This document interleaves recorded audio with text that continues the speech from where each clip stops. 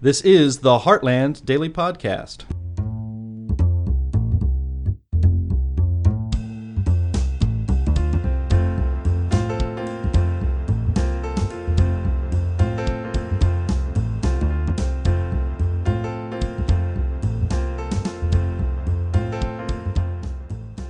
Hey listeners of the Heartland Daily Podcast. On today's episode, we have James Taylor, the president of the Heartland Institute, testifying in the Ohio legislature to push back against big tech censorship and defend free speech. James begins by explaining why big tech censorship is a threat to the unalienable rights granted by the Founding Fathers, and then takes questions from policymakers from both sides of the aisle. It's really interesting. Check this one out. Thank you very much, Mr. Chairman, members of the committee. My name is James Taylor. I am president of the Heartland Institute. The Heartland Institute is a nonprofit, nonpartisan public policy organization, and our mission is to discover, develop, and promote freedom-oriented solutions to the problems that confront our society. The reason I'm here is that the Heartland Institute believes very strongly that our rights, our freedoms, are under severe threat. Downstairs in the lobby of this Capitol building, the Declaration of Independence, the words are posted in the lobby, as well it should be. It states that all men are created equal. It states that we have certain unalienable rights. Among them are life, liberty, and the pursuit of happiness. Freedom of speech would certainly be one as well. And the Declaration of Independence states that to secure these rights, governments are instituted among men. That tells us that our rights, our free speech rights, were not given to us by government.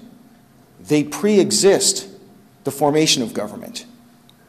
Government was instituted to secure these unalienable rights, including freedom of speech.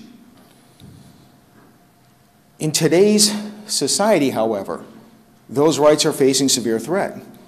There are three corporations that between the three control 97% of social media activity here in the country. One company alone controls 75%.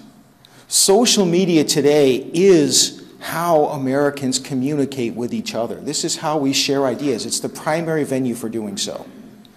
Now, three companies controlling 97% of a market in and of itself isn't problematic. Generally, companies attain great market share because they deliver a service that's valuable and they do it well. However, if you have market dominance, if you control 97% of the venue by which people communicate, and you use that market dominance to suppress and trample our pre-existing unalienable free speech rights, then that is something that deserves protection. Again, the Declaration of Independence tells us this is the reason why governments are instituted among men. Now, there is no doubt that these market-dominant few companies are restricting speech, and more so, they're acting as the enforcement arm for government speech, which makes the problem even more dastardly.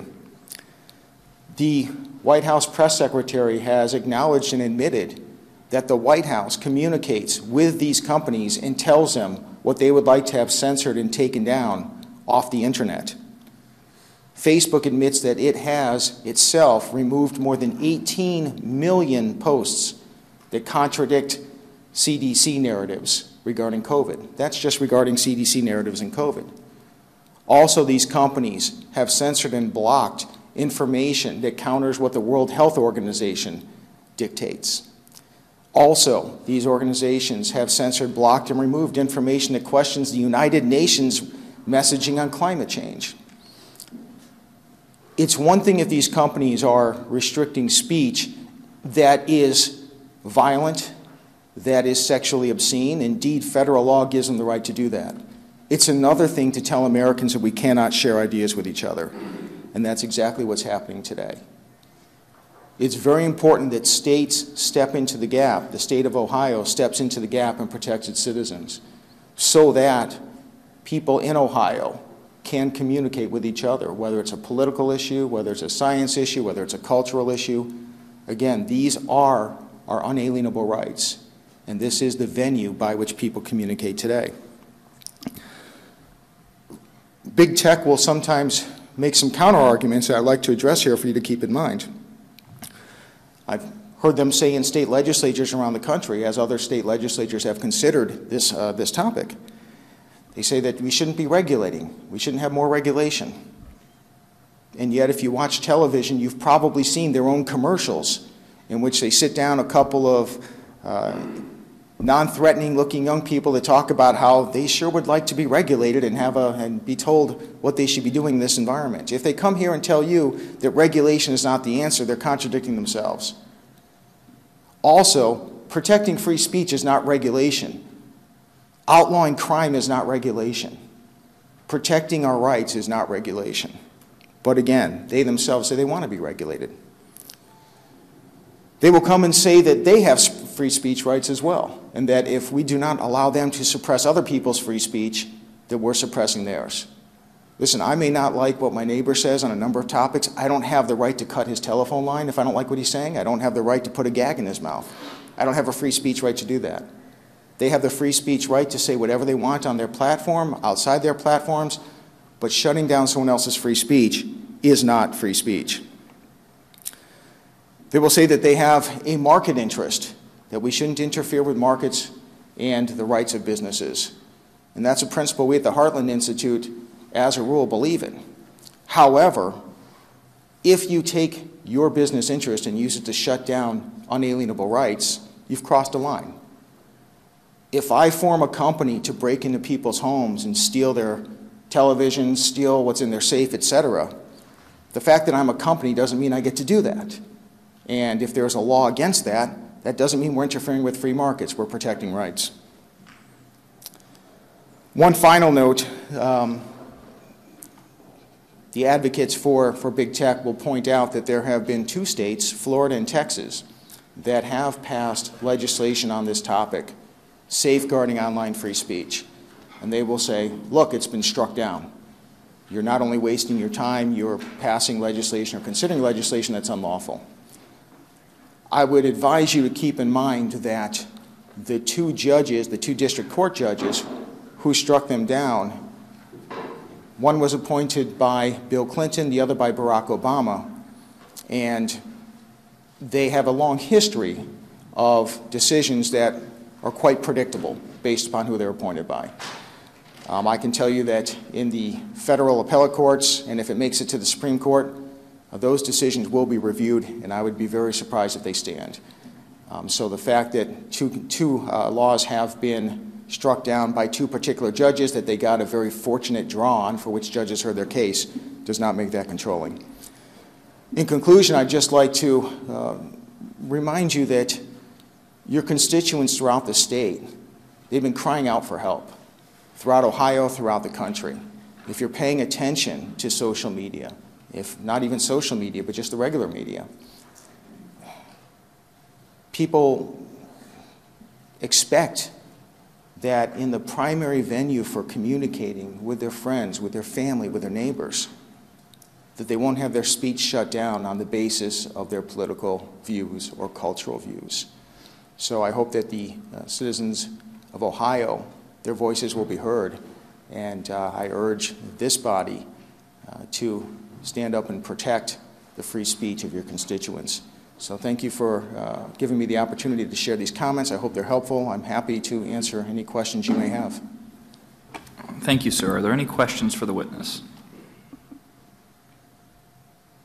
Representative Stewart. Thank you, Mr. Chairman. Thanks for your testimony today.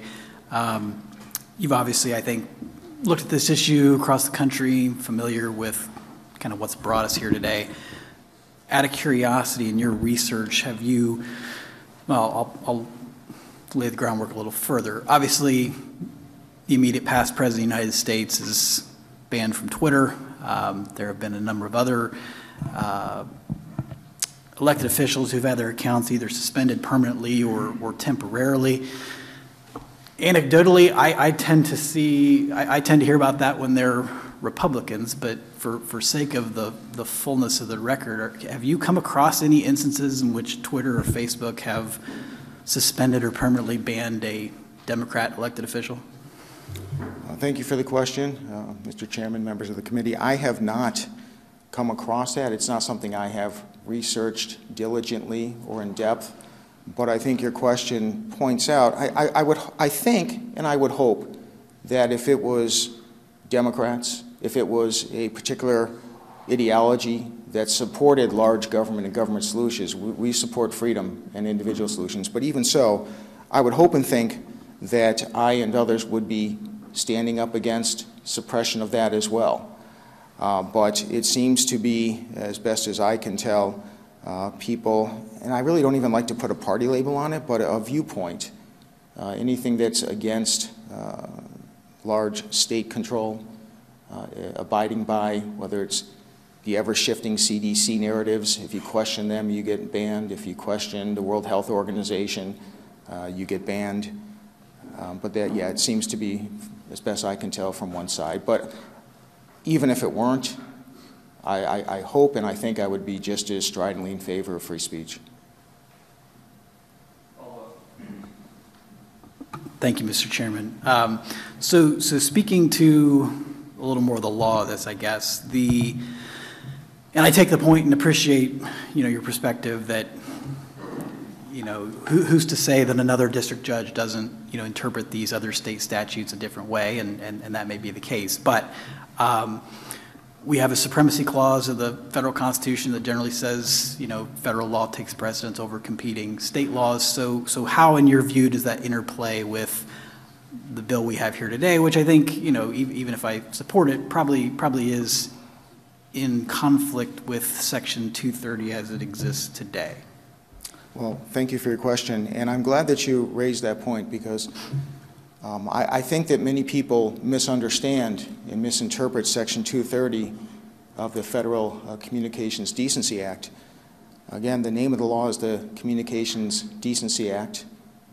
The provisions that apply are explicitly referencing either indecent or indecent being sexually obscene or excessively violent behavior. So if you look at the statute itself, throughout the statute, throughout the federal Section 230, the explicit point of the statute, the findings are that if there were to be unfettered excessive violence and sexual obscenity on the internet, that would be harmful. And internet platforms do have a role, and Congress affirms a right to restrict that. There are several examples given, specific examples for what type of activity this act, Section 230, is designed to apply to. And all of those examples are either violent, sexually obscene, or personal harassment. There is a single clause in a single section of Section 230 as it lists, as the statute lists those various things that can be censored, that says, or otherwise objectionable. But it's, again, at the end of a list where all of the examples are excessive violence or sexual obscenity.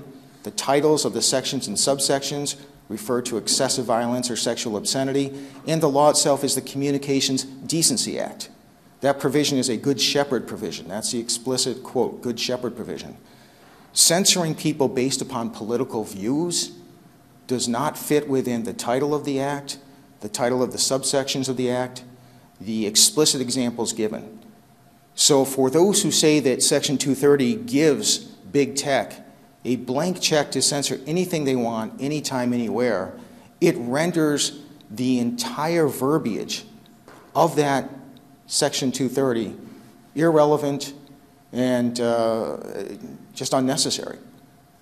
You'd have to read that statute to say Congress just went off on some tangent for no reason for many sections and subsections because really they just want to say you can block anything. And that I think an open-minded court that's reading the statute fairly, I think is going to find that. Representative Seitz. Thank you, Chairman, welcome Mr. Taylor back to Ohio. Good to see you again. A wonderful witness on energy issues all over the years. Nothing would make me happier than to pass this bill, but I do have a few questions because I've talked to the trade association folks that represent the big tech companies. The first argument that they make is that enacting this bill and imposing these requirements on private actors would violate the First Amendment because it would compel speech, and we are no more entitled to censor speech than we are to compel speech, because they would be forced to publish or print or put out on the internet things that they disagree with. So what would be your response to the First Amendment argument that they make that this would be an example of compelled speech? Thank you for the question, Representative Seitz. If you were to have a pre-existing market and entity, which we have for social platforms, the purpose of social platforms is for people to communicate with each other. It's not like a newspaper where newspapers can have a particular editorial slant and that's accepted, where they are the ones who control the material, they're the ones who produce it, people expect it. Social media existed before Facebook existed. They like to point out MySpace or whatever else was before them, yes. If you have a few companies who take over the equivalent of the town square and then shut it down, that is impermissible. They are not being compelled to say anything. What they're being told is, if you take over the 21st century town square, you can't shut down speech or direct it towards your ends. They have the right to speech. They can say whatever they want, wherever they want. They could say it on their own. I would say that they can even post their little tags that say, you should look at this site, or this may be subject to misinformation, but allow the speech. They're not being compelled to make any particular argument, but they're saying that you cannot shut down the primary venue by which Americans speak. I can't shut down my neighbor's speech. I don't have a free speech right to do it, neither do they. Mr. Chairman. Thank you, Mr. Taylor. Mr. Chairman, my understanding is that the bill before us finds that the large interactive platforms function as common carriers, and I understand that's an important distinction, but the bill does not make them common carriers. Wouldn't we be better off if we affirmatively not only found that they function like common carriers, but in fact declare them to be common carriers with all of the other obligations imposed on common carriers?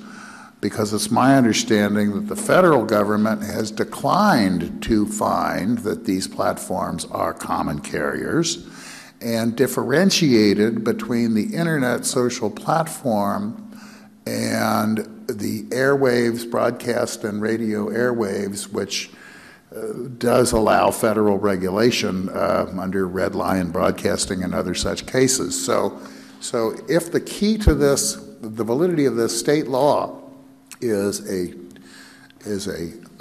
finding that these folks function as common carriers, why don't we just take the Band-Aid off and declare them affirmatively to be common carriers? Isn't that a salient distinction that we could not make that choice under federal law, as I understand it, but we can make it under state law? Am I right, or how would you respond to that? Mr. Chairman, Representative Seitz, thank you for the question. I believe that recognizing that social media platforms function as common carriers is wise, and I think it's appropriate. Justice Clarence Thomas has mentioned that during remarks that he has made in an opinion not on this topic. I don't believe that it's necessary to declare social media platforms, internet service providers as common carriers for the legislation to be valid, legal, and applicable, but I do agree that there is definitely some advantage to doing so. I'll also note that as your question calls to mind Justice Thomas's remarks that he speculates that social media platforms serve as common carriers. Getting back to a prior point about the economics and the property rights that are asserted by big tech, Ron Paul, you don't get much more libertarian and defending of individual and economic rights than Ron Paul, has also been a vocal proponent of legislation protecting online free speech rights. Mr. Chairman, thank you. Mr. Chairman, thank you, Mr. Taylor. Last one, just for clarity purposes, I had mentioned in my previous question my understanding that there's some sort of federal precedent which has declared that, apart from Section 230, by the way, which has declared that the Internet is not subject to regulation in the same sense that the broadcast airwaves of television and the radio airwaves of radio are subject to FCC regulation. Am I right about that? And was that a Supreme Court case of some kind, or was that a federal statute of some kind, if you know? Mr. Chairman, Representative Seitz, thank you for the question. I have not looked into that particular question in depth, but what you present certainly strikes me as quite likely to be the case. But I would like to point out, again, that protecting unalienable free speech rights, I don't think that really fits the definition of regulation. It's protecting our rights any more than laws against burglary or murder or regulation. Now, there are circumstances in which legislation can be written that would qualify as regulation, but I believe that if the heart of the bill, and I believe the heart of this bill is simply protecting and preserving online free speech, just saying, look, you can't censor what people say. I don't see that as regulation. Thank you, Mr. Chairman. Thank you, Mr. Taylor, for taking the time to be here today. You know, it's a compelling argument, and I think as many conservatives believe, it's a compelling argument for a business to say, I'm a private business and I can do what they want to do. But through this pandemic, we have seen the government exert enormous control over private businesses. Here in Ohio and other places, we have businesses that are just completely shut down. You can't operate. So I think there's some skepticism in our country that when social media platforms say, oh, it's our decision to shut down a political opponent. It's our decision to censor. Is it really their decision? Or is a federal government, potentially a federal government, have the ability to intimidate, coerce, to encourage a private business to operate in conjunction with the government for a government purpose? Mr. Chairman, Representative, thank you for the question. And that's a very insightful question. And it calls to mind, as I mentioned earlier, where you have the White House openly stating it is flagging for Facebook and other social media questions content that they want taken down. And the social media companies themselves brag about taking down content, and they say we will take down content that contradicts the Centers for Disease Control, the government. You have government taking away our free speech rights, the two of them acting together. Even if they didn't act together, though, again, we have pre-existing rights, the right to free speech as our Declaration of Independence states, as the Ohio Constitution states. There's a nice quote right next to the Declaration of Independence, again affirming the same thing, that Ohioans have the right to life and liberty and freedom. I believe, like you do, that government should be quite limited. I believe that we should have as much freedom as possible, and usually when government gets involved in something, it comes at the expense of freedom. But that being the case, and within that context, again, there is a reason why governments are instituted among men. It says so right in the Declaration of Independence, and it is to preserve our pre-existing rights, which especially includes freedom of speech. So I share that skepticism, and I believe we should be looking closely when government gets involved, but this is one of those topics that the Ohio state government, I think state governments throughout the country, hopefully someday the Congress will step up to protect our free speech rights, which are unalienable. Representative Crossman. Thank you, Mr. Chairman. Thank you to the witness. You know, I'm trying to reconcile your position here with respect to limited government and your advocacy on behalf of the government taking over a private enterprise. I think we would all acknowledge that Facebook is Facebook or Twitter, whichever one you want to prefer. love it or hate it, is a private property, is it not? Well, thank you for the question, Mr. Chairman, Representative. I'm glad that you have that probing inquiry about taking over enterprise. I believe that telling someone that you can't take away someone's unalienable free speech isn't taking over that company or that industry. I don't believe that our unalienable rights are subject to corporate capture. At the Heartland Institute, we believe in freedom-oriented solutions to the problems that confront society. And I can tell you that in many cases, on many issues, we have sided with these very big tech companies when government has interfered for things that should be left to free markets. But our unalienable rights are not subject to corporate capture. We're not telling them how they should compete against each other to gain market share. We're not telling them how they should operate their businesses, other than to say, you cannot take away people's unalienable rights. The Declaration of Independence makes clear that it's not just government that's a threat. Indeed, threats to those rights preceded governments coming into existence.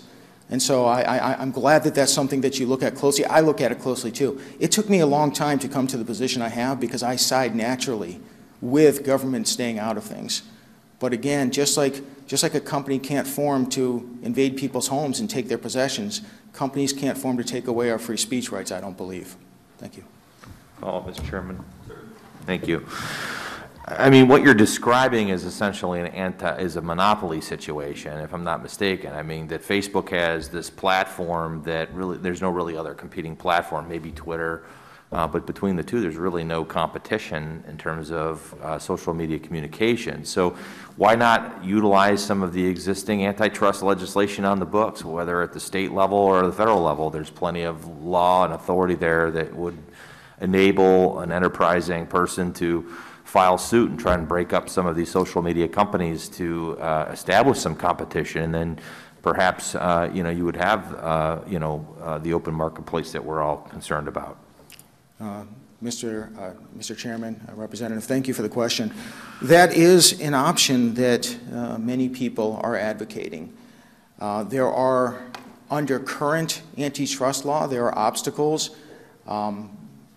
Witnesses that will be after me can probably address that better than I can, but the analysis that I have seen and that I think would apply would be that current antitrust law would not prevail in taking them apart, because you have to show, in order to have an antitrust case that's going to succeed, not just that there is a monopoly or close to a monopoly, and in this case 3 companies control 97%, but that they are using their power to restrict competition, to economically punish other companies and or consumers.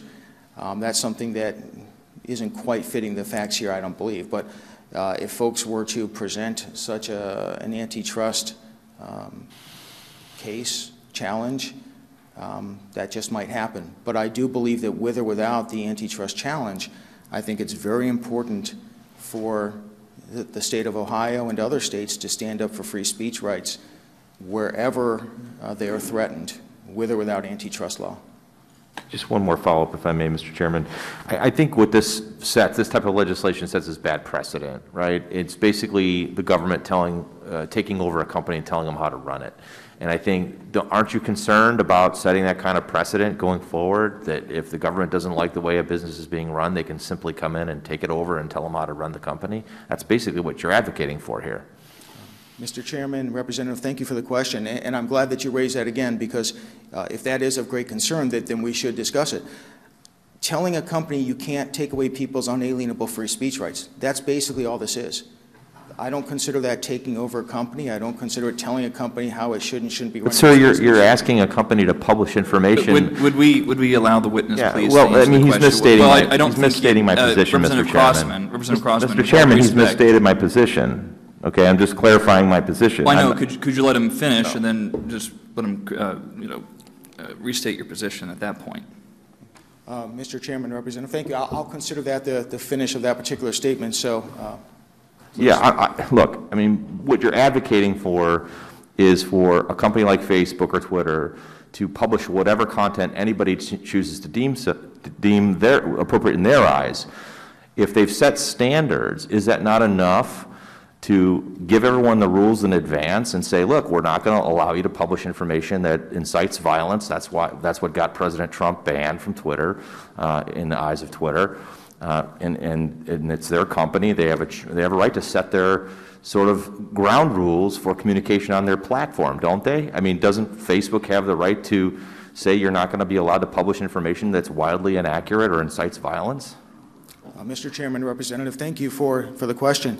I'll note that even in Section 230 in the congressional findings, Congress explicitly states that its purpose and desire is to facilitate more open communication on the internet, not less. If a company wants to present its own viewpoint, then it's free to do so. But social media platforms existed before Facebook existed. Social media platforms are the primary means by which people communicate with each other. And I think it's extremely dangerous to perhaps our most sacred of unalienable rights, free speech, if we are going to allow a corporation or three corporations working together to capture the 21st century version of the town square and then say, we will permit this speech, but we will not permit that speech based on political point of view or our perspectives. If these big tech companies believe so strongly in a particular point of view, well, then they can create whatever entity they want to say that. They can, even as social media platforms, say it themselves. But I believe, and I think the law clearly would be justified in saying that they don't have a right to capture, take over the primary venue for free speech, and then use that dominance to shut free speech down. I don't think I got an answer to my question, so I'll just restate it if I may. So Facebook and Twitter have set ground rules, right? I mean, I think we all agree that First Amendment rights are important rights. I think we all agree that. You're not going to get any debate on that. But we also recognize as Americans, and we've come to understand this over centuries of First Amendment litigation, that regardless of your ability to communicate under your First Amendment rights, you don't have the right to scream fire, for example, in a crowded theater, right? We all acknowledge that that is a legitimate limitation on people's freedom of speech. So what I'm asking is, doesn't Twitter and Facebook or other social media companies have the right to set ground rules? For example, you can't yell fire in a crowded theater house. This is sort of analogous to that. Don't they have that right? Mr. Chairman, Representative, thank you for the question. They do have some rights that are conferred to them under Section 230 regarding excessive violence and sexual obscenity. But that being the case, when you provide an example of yelling fire in a crowded theater, the reason why so many Ohioans are upset about being censored isn't because they're going online and yelling, there's a theater down my street and it's on fire.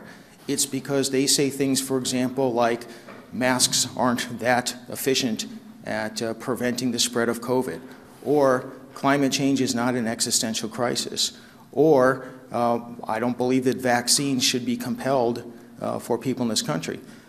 Political speech, cultural points of view, those are the types of opinions that are sacred in our country, under our Constitution.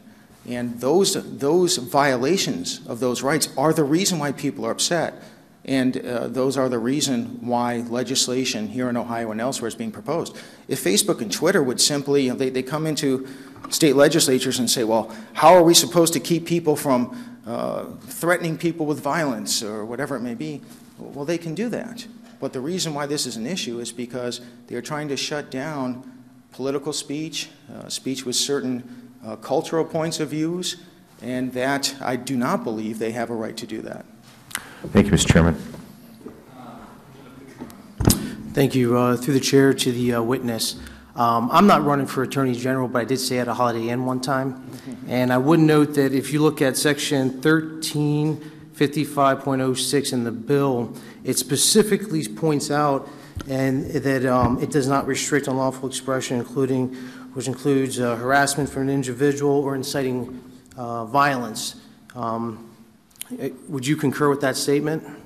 Mr. Chairman, Representative, thank you. Yes, that the bill as written is not infringing upon those examples, which, by the way, are protected under Section 230. That's why Section 230 exists, specifically and solely targeted for those areas. Follow-up? To the chair, to the witness. So once again, to be clear, then, 230, Section 230, and this piece of legislation, they're not competing then? I mean, it allows for it? I mean, can you provide a little bit more clarity on that for some members here for the committee? Mr. Chairman, Representative, thank you for the question. Yes, Section 230 of the Federal Communications Decency Act, it's federal legislation, it does control. But we have to make sure we understand what it says and what it does not say, what it allows and what it does not allow. Section 230 of the Federal Communications Decency Act is targeted for indecent material online, which they define as sexually obscene and excessively violent, and also personally harassing. So legislation that says you cannot censor and block people from social media platforms, from the 21st century version of the town square, does not contradict Section 230. The two decisions from district judges that have, for the moment, put a halt to legislation in Texas and Florida, I should be noted, especially the Florida decision doesn't even really go there. It claims that this is a restriction on free speech rights of other people. In other words, big tech has a free speech right to shut down your free speech. But if and when the federal courts and or the Supreme Court address this legislation, I would be very surprised, although it has been argued that 230 blocks bills like these, I would be very surprised if higher up those same decisions, those types of decisions are rendered. Last follow-up. To the chair, to the witness. And that would be why in this piece of legislation that I marked down on line 124, I mean, this wouldn't prevent, if someone is yelling fire, fire, fire in a crowded theater, right, is a famous line from the Supreme Court, this would allow for them to take action. So, this, if that illegal speech is engaged in, then these lines would allow for them to go ahead and remove that. Isn't that true? Mr. Chairman, Representative, thank you for the question. And you bring up a very good point, because sometimes big tech and its allies will say, well, then people can, they can conspire to commit crimes openly out in public. They can do all these sorts of things that are illegal. We have police.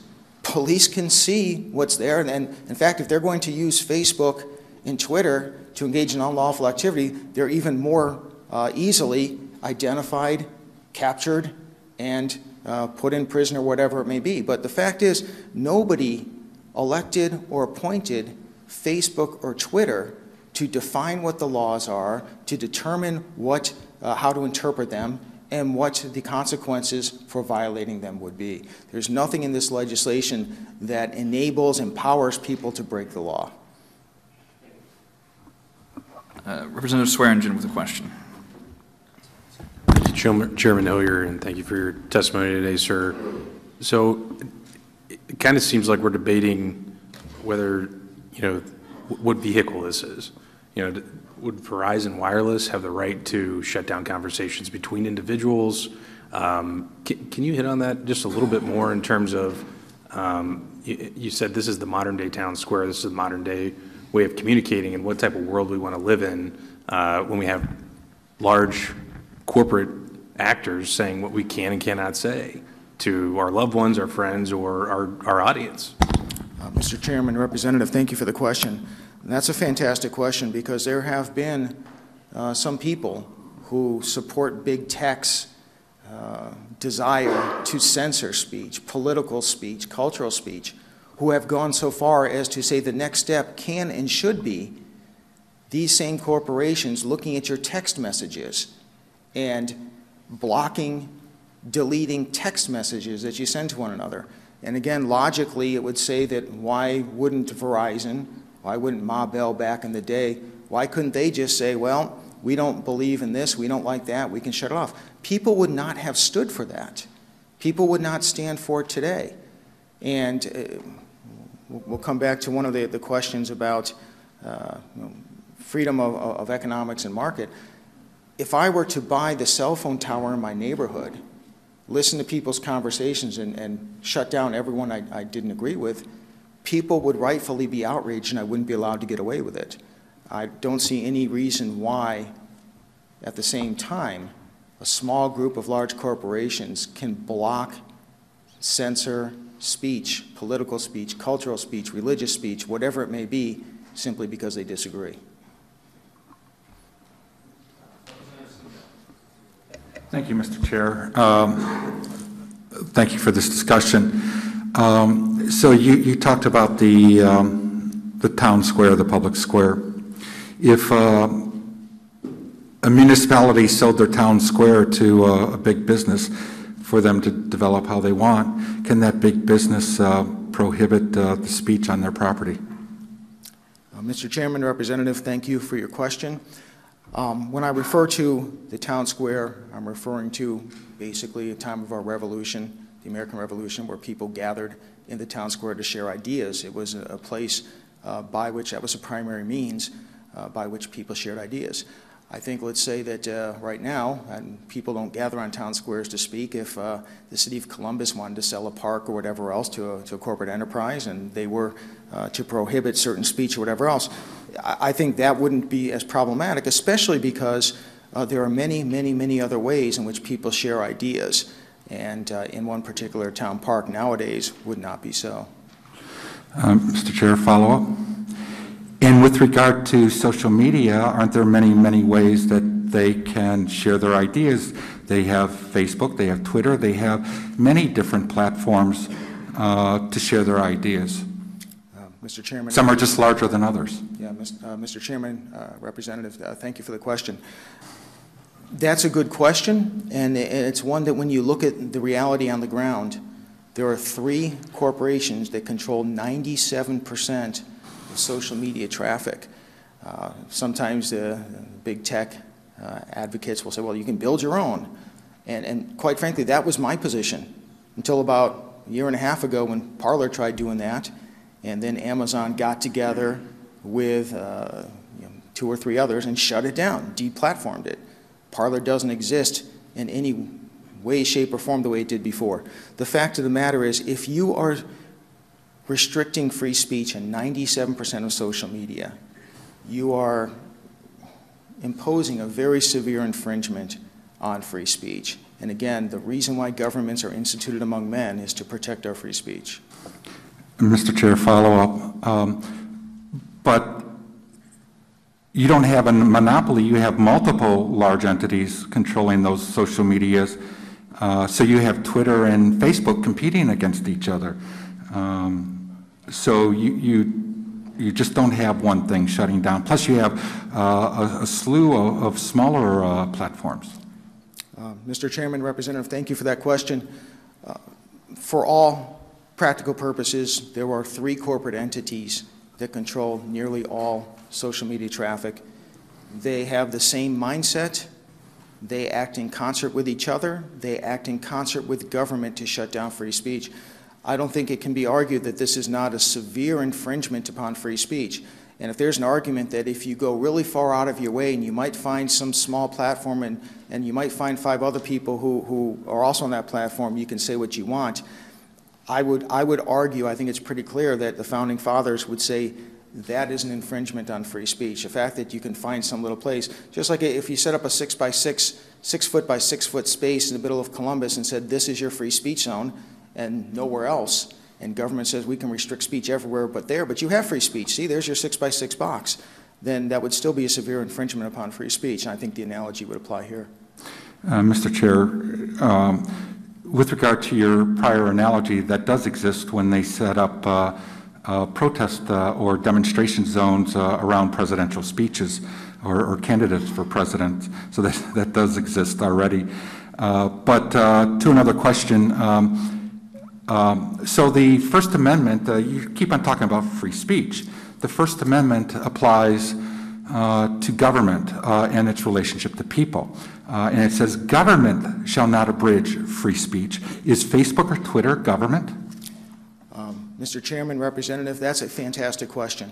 And that's why we have to keep in mind what is written in the Declaration of Independence, where our founding fathers said that there are certain unalienable rights that pre-exist the formation of government. To protect those rights, governments are formed. Government may not restrict those rights, but government's also set up to make sure nobody else can take away our unalienable free speech rights either.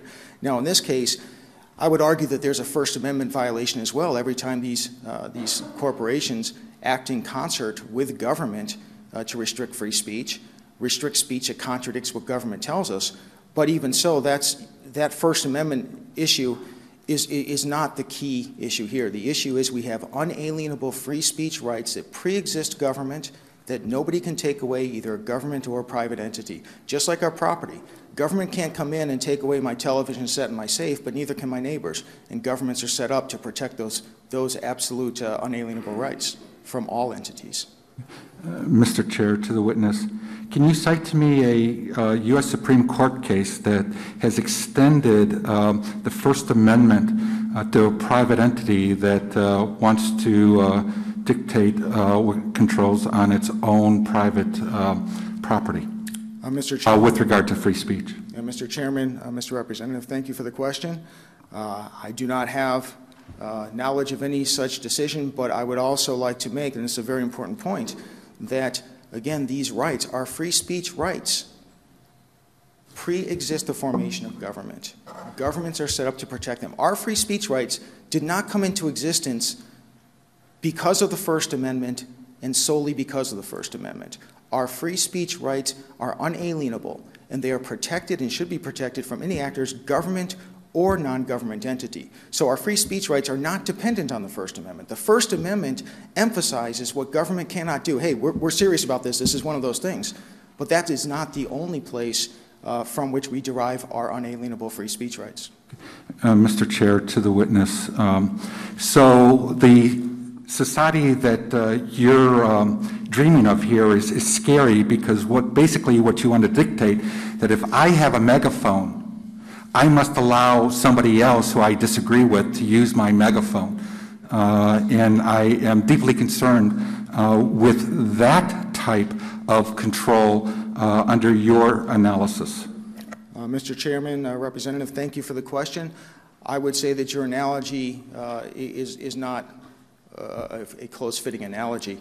What we have is a few corporate actors that took over, that made a decision to enter the space in which people share ideas, take it over, and then restrict speech. I don't have a right to shut down my neighbor's telephone conversations. I don't have a right to buy the cell phone tower in my neighborhood and do it. And I cannot restrict other people from those rights simply because I bought a cell phone tower. The same applies here. If Facebook, if Google, if Twitter, if any of these entities want to express their own opinions, they have all sorts of means to doing so. But if you're going to take over social media platforms, the primary venue by which people share ideas, you cannot use that power to shut down free speech. Representative Golonsky with a question, then Representative Swearingen. Thank you to the chair, and thank you to the witness for testifying here today. You've said several times, you've mentioned several times that something has been taken over, but isn't it actually more accurate to say that people actually choose to be a part of these platforms that you're mentioning, and that actually no one was ever forced to join Facebook or Twitter or anything else? I'm confused by your statement that something's been taken over when all of the people that are on these websites, or excuse me, on these platforms, they have chosen to be a part of it. No one's actually making anyone participate. Isn't that fair to say? Mr. Chairman, Representative, thank you for the question. That's one that I have turned over in my mind many times. Before I came to the position that I have, as events have developed, that was one of the issues is, okay, we have to allow Freedom Markets Association. But what happens here is that you have 3 corporate entities that control 90% of the market. They do not control 90%, 97% of the market because they say we are going to restrict certain things, we're going to shut down other things, and that's why we gain market share. They provided platforms that are very user-friendly. They gained that market share because they did something totally separate from their desire to shut down speech, and then once they gained that market share, then they used that market share to restrict free speech rights. Our free speech rights are not subject to corporate capture, nor should they be subject to contract between individuals who would shut them down. Just a follow-up, if I might. Thank you to the chair and to the witness. I'm just going to have it reflected here in our record that no one is required to sign up for Facebook, Twitter, or any of these other entities. Thank you.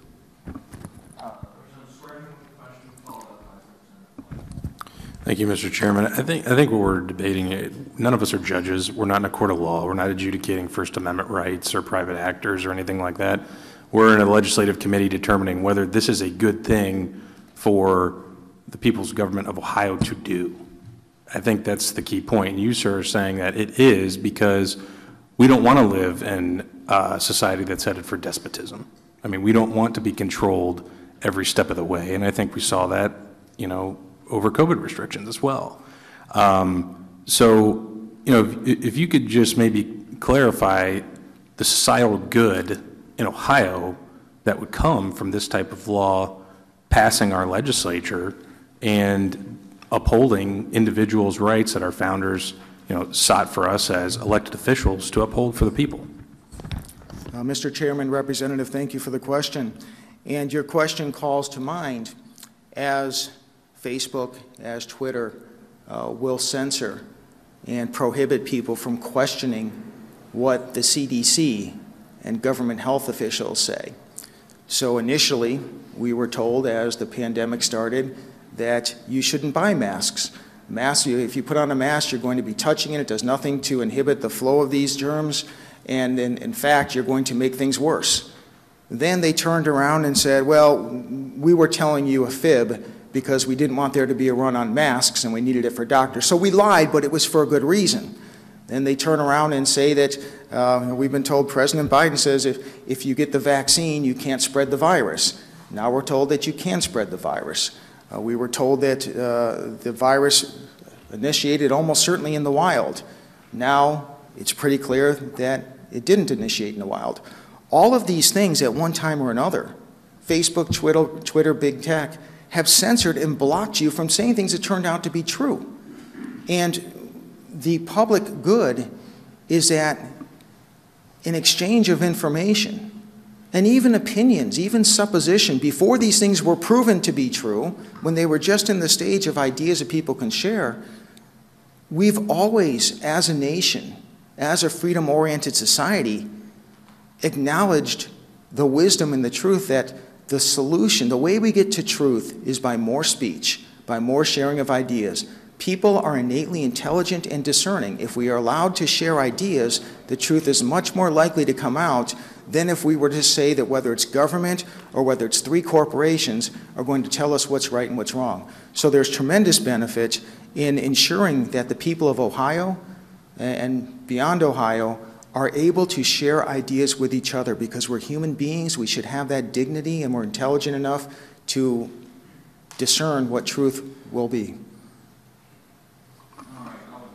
We'll have Representative White with the last question, and then we're given the interplay with Section 230. I think we'll, after the question from Representative White, move on to Attorney Cantu. Thank you, Chairman, and sir, thank you for coming in today.